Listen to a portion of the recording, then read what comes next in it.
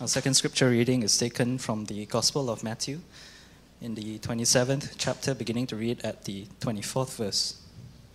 Verse 24. So when Pilate saw that he was gaining nothing, but rather that a riot was beginning, he took water and washed his hands before the crowd, saying, I am innocent of this man's blood. See to it yourselves.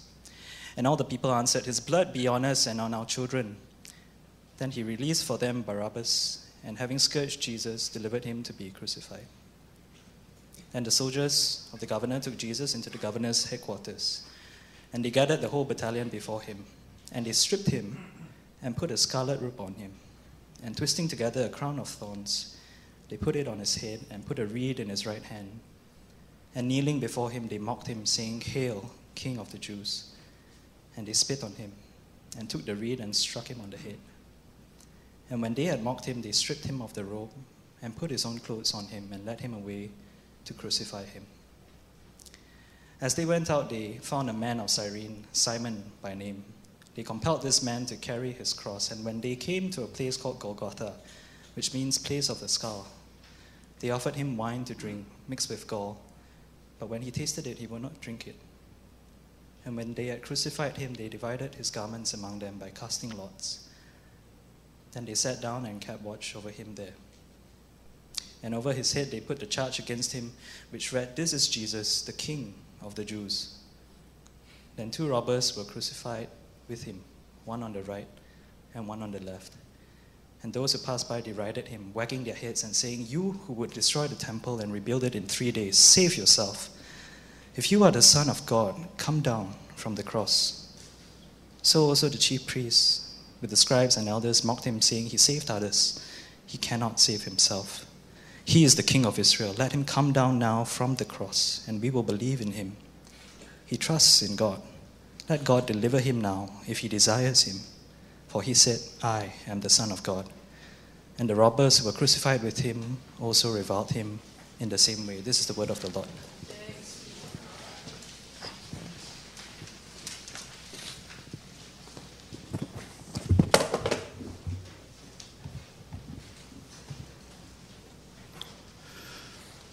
Well, thank you, Philip, for reading God's word for us so well, and Tao as well for reading so well for us, and David for leading us so well. I do see quite a few new visitors. My name is Joel. I'm the associate pastor serving here at One Covenant Church.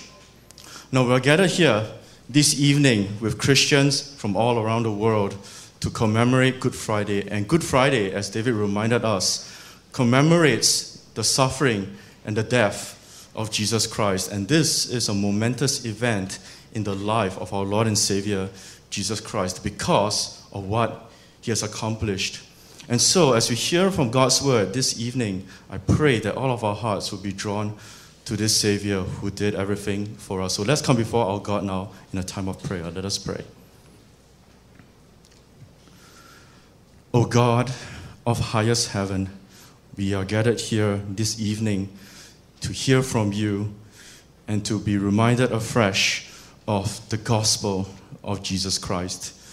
And Father, I pray that as we look to the cross, may our hearts be drawn to the crucified Christ. And Father, I pray that you lead us to see just how much you love us, that you love us so much that you give us your only Son, Jesus Christ. And so we come before you, and may you bless our time together and pray all of this in the name of Jesus Christ, our Lord. Amen. There was a movie that came out in 2016 called Silence. Now, it was directed by Martin Scorsese, and it was based on a novel with the same title written by Shusaku Endo. Now, if you have not watched the movie, then let me say, spoiler alert. So you have been warned. Now, the main protagonist in the film is a character named Rodriguez, who is a Jesuit priest played by Andrew Garfield. And he went on a journey to Japan with another priest, Garupe, to find out if their mentor, Father Ferreira, had truly apostatized and renounced the faith. And the big struggle that Rodriguez had throughout the movie was the pain of God's silence. And when he reached Japan, Rodriguez struggled with the suffering of the believers there. Now, Rodriguez himself, he suffered, and he was imprisoned as he was betrayed by this guy named Kichijiro, the guide who brought them to Japan. But what was more painful for him were the persecutions of other believers and being forced to witness all of his persecutions. And in order to end the suffering for others, all he had to do was to apostatize and to step on a fumi-e, which was a bronze cast containing the image of Jesus Christ. Now, this was painful for Rodriguez as he wrestled with this. He prayed and he prayed to God, but the suffering of the people remained. The people were still suffering. And throughout the movie, he was forced to reckon with this one question: why did God remain silent as his people suffered?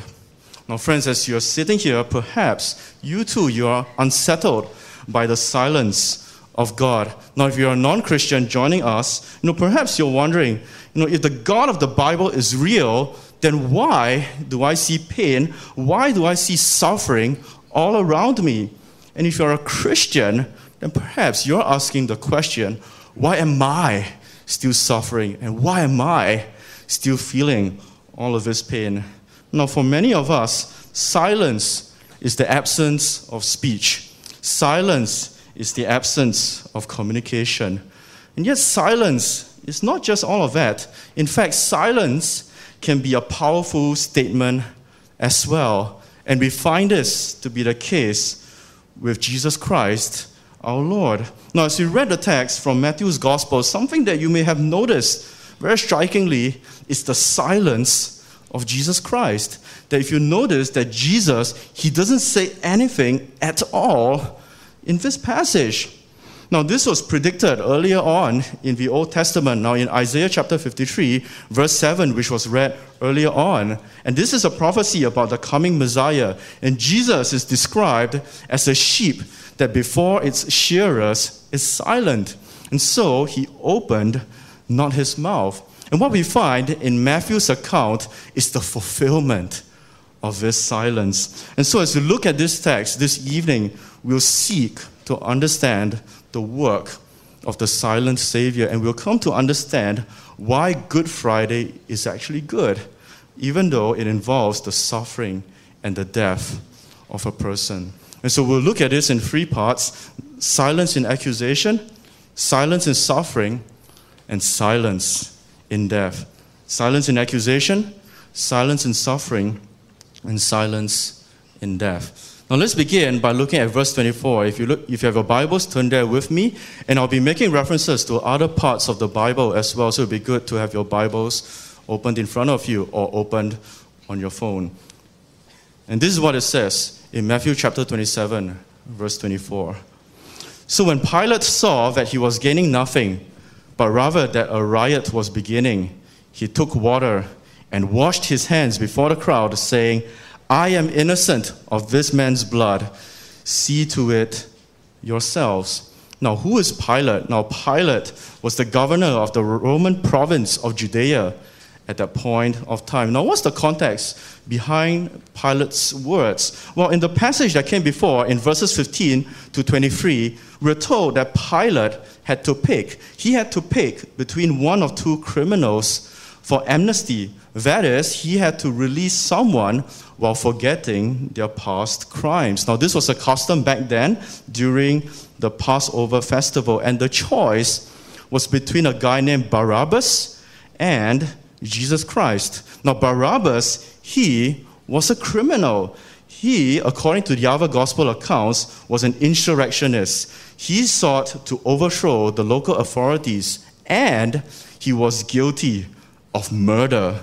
So this is Barabbas, the criminal. And then we have Jesus, who was accused of being a criminal before the court of law. Now, interestingly enough, Pilate actually saw Jesus as innocent. And this is against the views of the scribes and against the views of the chief priests. In fact, we're told 3 times in Luke chapter 23 that Pilate was not able to find any guilt in Jesus himself. So in Luke chapter 23, you find this in verse 4, in verses 14 to 15, and in verse 22. So Pilate examined the evidence and he concluded that Jesus was innocent.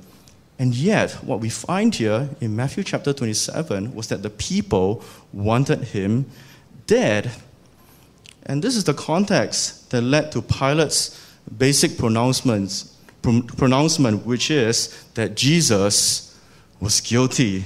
Now, Pilate clearly doesn't want to be responsible for this sentence, and because he thinks it's actually against his better judgment. And so he decided to wash his hands before the crowd. Now, we have an idiom in English, to wash your hands of something, which means refusing to acknowledge one's responsibility of something. And that idiom actually came from this episode with Pilate, to wash his hands of the sentence of Jesus.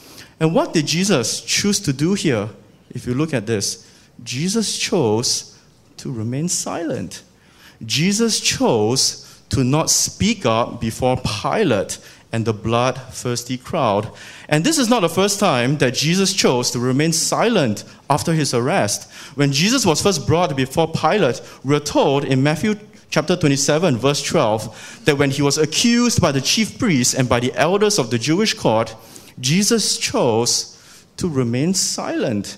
And when he was pressed to give a response by Pilate, we're told in verse 14 that Jesus gave no answer, not even to a single charge. So Jesus chose to not answer the charges that were leveled against him. Now, to be sure, Jesus did speak at certain points in the court proceedings. In fact, when you look at all of the gospel accounts, you'll notice that Jesus mostly responded to questions about his identity. So, for instance, in the parallel account of Luke chapter 23, verse 3, when Pilate asked if Jesus was the king of the Jews, Jesus said, "You have said so." So Jesus actually said something when a question came about his identity.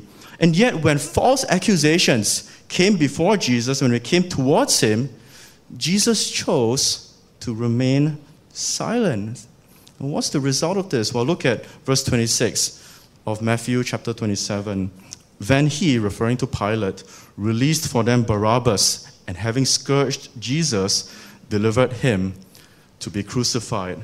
And so, in the midst of the pressure from the crowd that is rioting, Pilate made the decision to release Barabbas, who was the guilty person, and to crucify Jesus, who was innocent.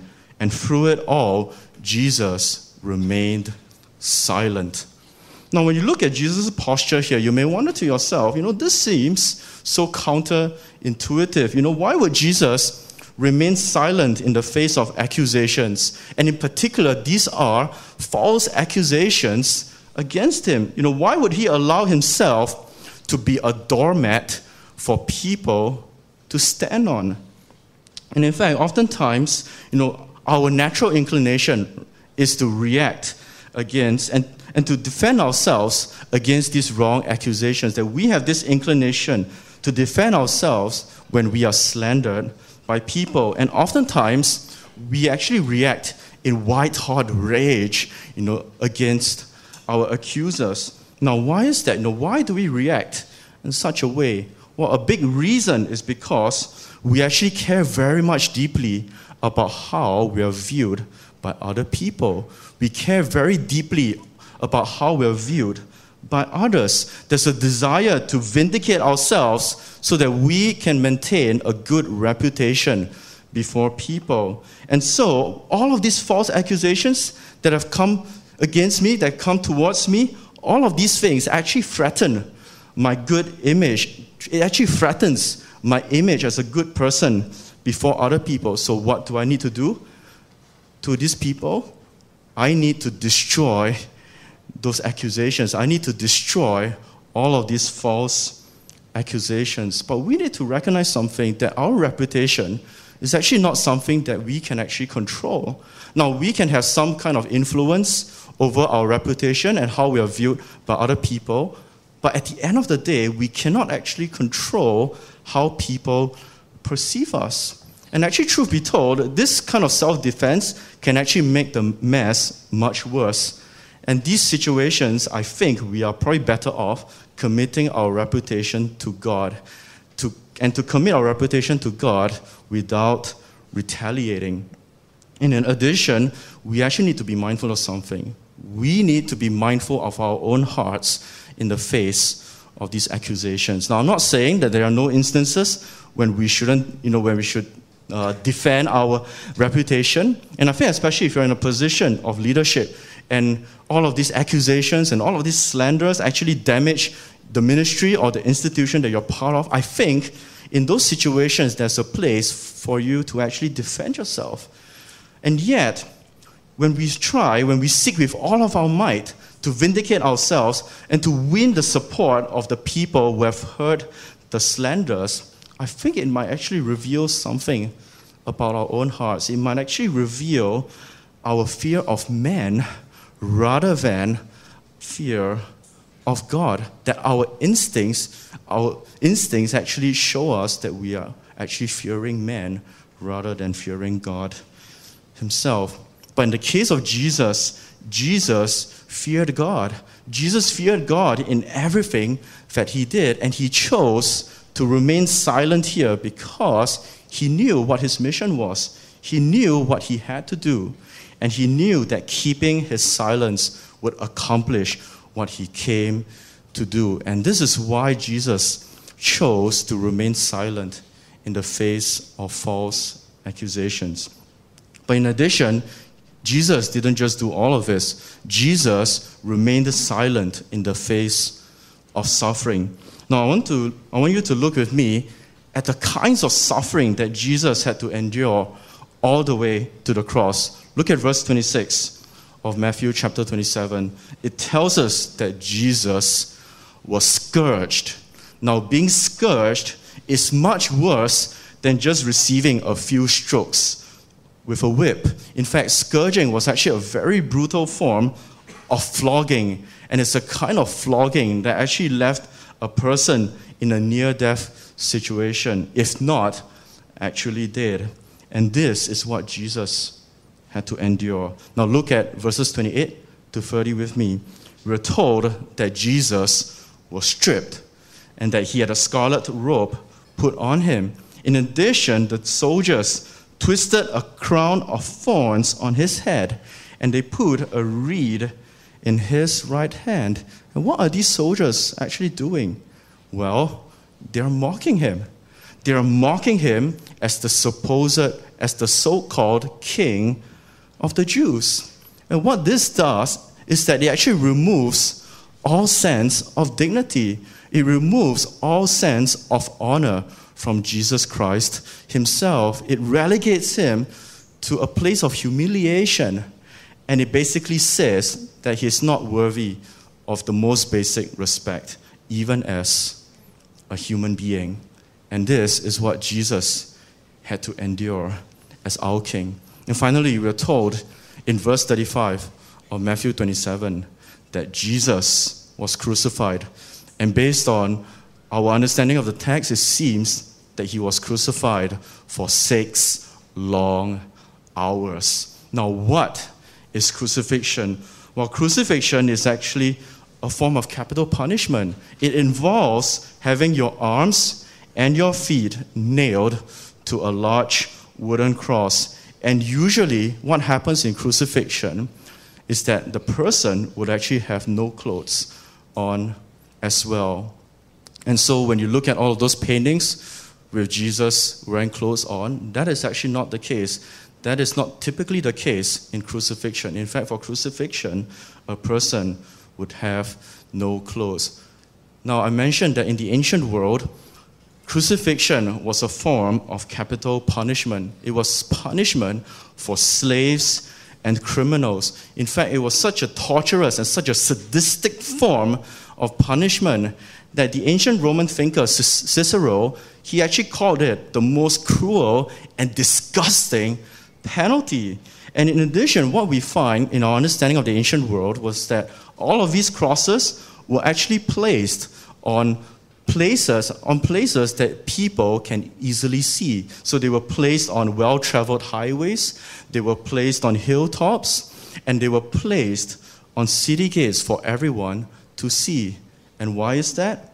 Because crucifixion was meant to be a deterrent punishment. It was meant to be a punishment so that people may know the consequences of being a death row criminal. And so Jesus, our Lord Jesus Christ, had to be crucified on the cross. And this was the humiliation that he endured as our Savior.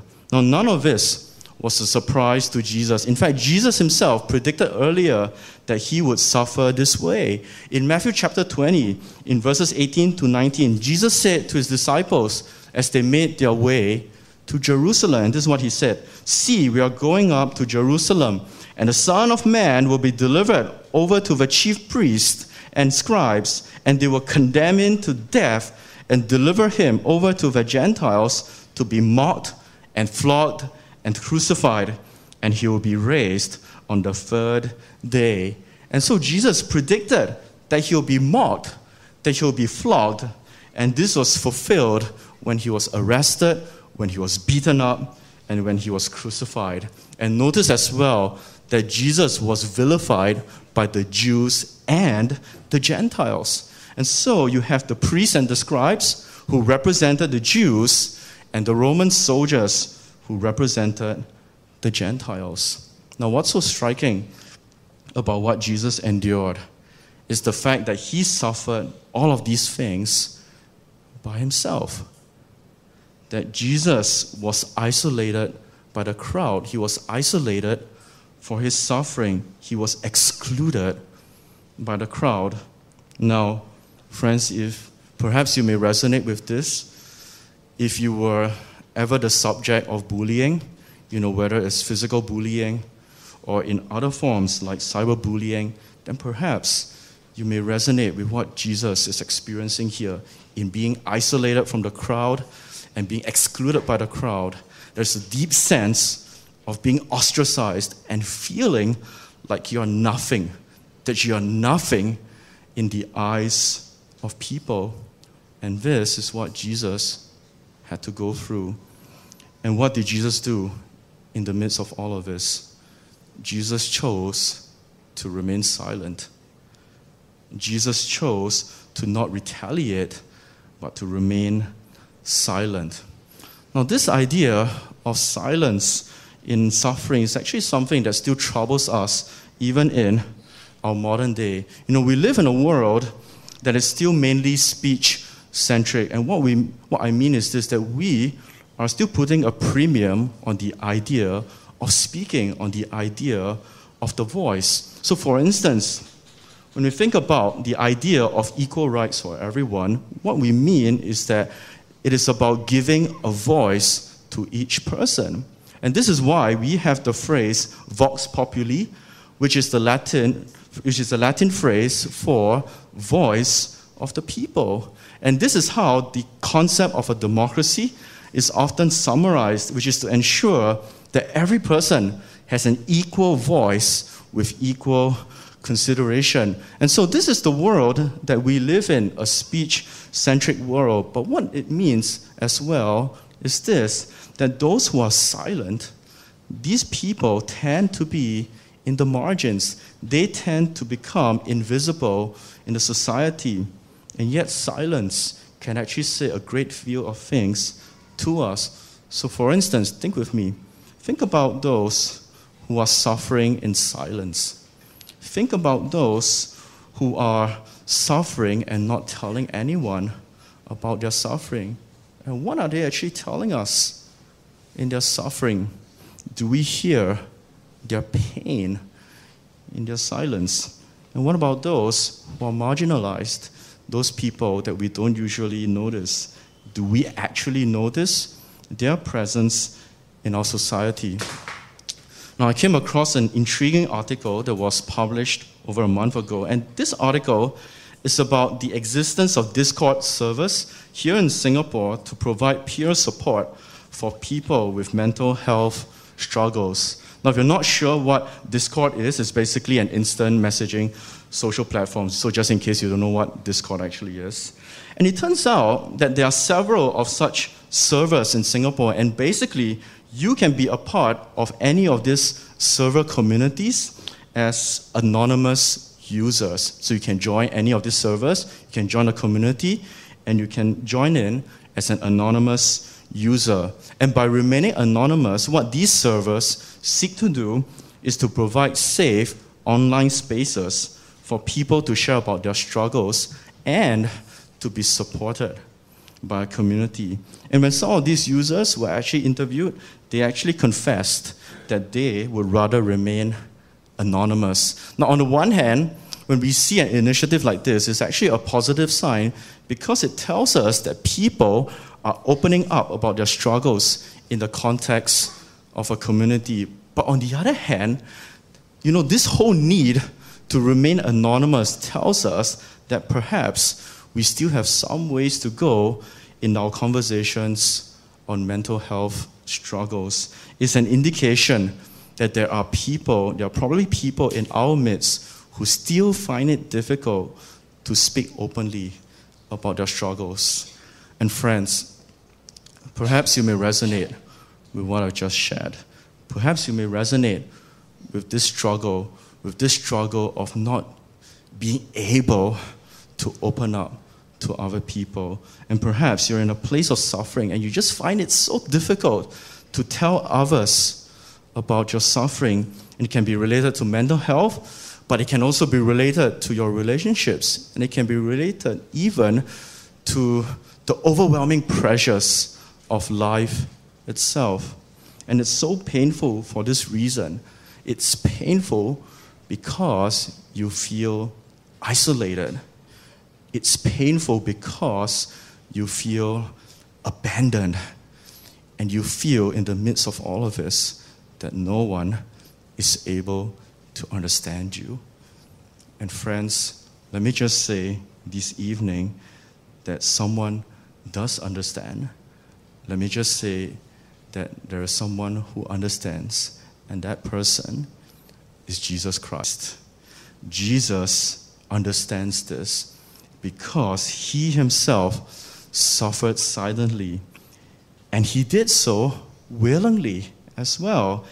And since Jesus understands this, since Jesus understands the struggle that you're going through, then he knows best how to comfort you, that he is best able to comfort you in your struggle. Now, the Christian author Dane Ortland, he puts it this way in his book, Deeper. He says this: your suffering does not define you. His does. You have endured pain involuntarily. He has endured pain voluntarily for you. Your pain is meant to push you to flee to him where he endured what you deserve. And so, friends, Jesus understands. Jesus knows what we are going through in this life. And so, friends, flee to him. Flee to Jesus and find comfort in his presence. Find comfort in his embrace. Bring your sorrows before our Lord, and he will listen to all of them. And if you notice that someone is suffering in this way, that someone is being ostracized, and that someone is suffering silently, bring this comfort to them. Bring the comfort of Jesus Christ to them and help them to see that Jesus is ever so willing to embrace them in his arms. And this is what Jesus did. Now finally, there's the ultimate silence, and that is the silence of death. Well, we see that the cross has finally served its purpose as an execution tool. And we're told in verse 50, so it's not printed in the bulletins, but in verse 50 of Matthew chapter 27, after hours hanging on the cross, we're told that Jesus yielded his spirit, that Jesus Christ, the King of the Jews, has drawn his final breath. Now, why was there a need for Jesus to die on the cross? Why was there a need for him to die? Well, in John chapter 1, verse 29, he tells us this, that Jesus Christ is the Lamb of God who takes away the sin of the world.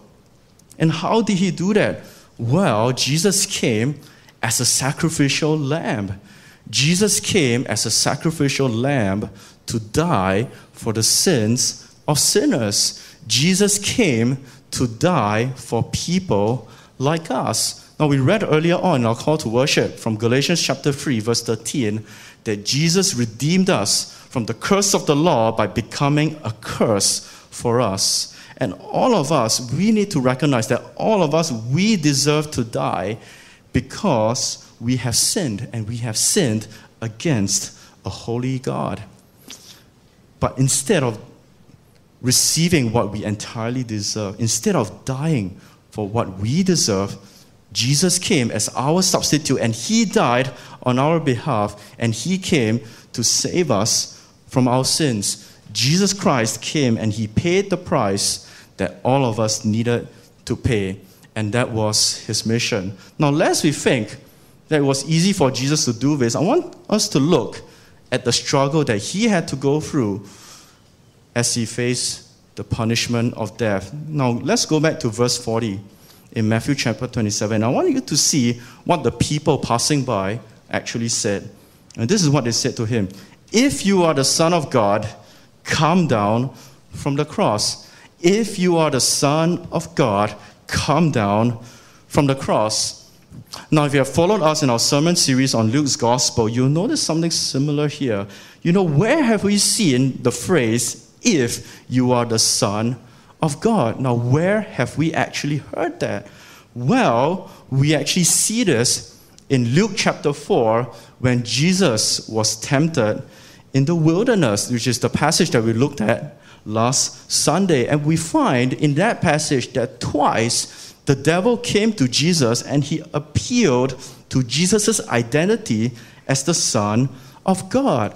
He appealed to Jesus' identity in order to tempt him. So in Luke chapter 4, verse 3, the devil said, if you are the Son of God, command this stone to become bread. In Luke chapter 4, verse 9, the devil said it again. If you are the Son of God, throw yourself down from here. And so what is happening here in Matthew chapter 27 as Jesus was hanging on the cross?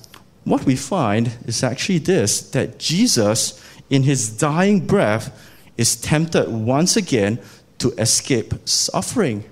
That what we find here is that Jesus is being tempted to avoid death altogether, to avoid it entirely. Now, this was a huge temptation for Jesus, and we need to recognize this, especially in light of his struggle in the night before in Gethsemane. So in Matthew chapter 26, verse 39, Jesus prayed to God the Father, and this is what he said, my Father, if it be possible, let this cup pass from me. And I want you to recognize the sorrow and the agony that Jesus faced as he looked forward to the cross. And this is why Jesus, in Matthew chapter 27, verse 46, this is why he cried out, my God, why have you forsaken me? My God, why have you forsaken me? Jesus Christ had to bear the pain of being separated from his heavenly Father as he was cursed on the cross at Calvary. And what he did was significant because he came and did all of that. He came and died on the cross so that we may no longer be separated from God. And so Isaiah chapter 53, verse 5 says this, he was pierced for our transgressions, he was crushed for our iniquities, and upon him was the chastisement that brought us peace, and with his wounds we are healed. Jesus died so that we may have peace with God himself. Now, we may look at that and we may be antagonistic towards him. We may even be angry towards him and even reject him. And yet, we need to recognize that we are precisely the people that Jesus came to die for. That Jesus came to die for sinners who rejected him initially, to die for people who would mock at him. And this is the proclamation that his death brought. It's a proclamation of what he came to do as the Savior of the world. So actually, what we find here in the crucifixion is something very ironic. It's ironic when you realize that, as Jesus was crucified, as he laid hanging on the cross, you had all of these different groups of people standing before him. You had the Jews that were before him, and then you had the Gentiles who were before Jesus, the King of the Jews. And isn't this the picture that we have of that final day? In Revelation chapter 7, verse 9, we're given a vision of worship in eternity. And we see in Revelation chapter 7 that there's this great multitude that no one could number, from every nation, from all tribes and peoples and languages. And all of them were standing before the throne and before the Lamb. And so in many ways, what we have here at the cross is an ironic picture of what awaits us when Jesus returns. And the only difference is this, that Jesus will not just be the King of the Jews, but Jesus will be the King of kings. That Jesus will be the King of all people. Now, perhaps as you listen to this and you're wondering, okay, that is still far in the future. That is something that has not yet come. But tell me about the now. How does this affect me right now? Tell me, Joel, why am I still suffering at this very moment? Why am I still suffering so much in this present life? Doesn't God love me enough to take away all of my pain? Doesn't God love me enough to remove all of my suffering from my life? Well, that's not the case at all. And we need to recognize this, that God's love towards us is not defined by our situation. It's not defined by our circumstances, but rather it's defined by what Jesus had done for us on the cross. And so again, Dane Ortland, he puts it this way in his book, Deeper. If Jesus himself was willing to journey down into the suffering of hell, you can bank everything on his love as you journey through your own suffering on your way up to heaven. So far from being unloving towards us, far from it, from having an unloving God, what we find is a God who is love. What we find is a God who has shown us his great love by giving his Son, Jesus Christ, to die on the cross for us, even though we were estranged, even though we were far from him. And in return, we're called to believe in him and in what he did for all of us. And this is the remarkable thing that the cross did for us, that Jesus was accused so that we may be free from all accusations on the final day. So Romans 8:33 says, "Who shall bring any charge against God's elect? It is God who justifies." And so on the day of Christ, we will no longer be accused by other people. Jesus Christ not only was accused for us, but he suffered for us as well. And he died for us so that we may suffer no more in eternity, but have eternal life. And so Revelation 21 verse 4 says, "He will wipe away every tear from their eyes, and death shall be no more. Neither shall there be mourning, nor crying, nor pain anymore, for the former things have passed away." And when Jesus died on the cross, we are not the ones who are silenced for good. In fact, not even Jesus was silenced for good. Let me say this, that it was actually death that was silenced for good. It was death that has lost the power to speak. When Jesus died on the cross, he defeated death once and for all so that we may no longer be silenced by death itself. Jesus Christ, the Word of God, spoke through his silence.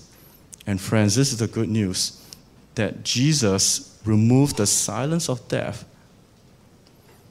so that we may have the voices to sing of his praises.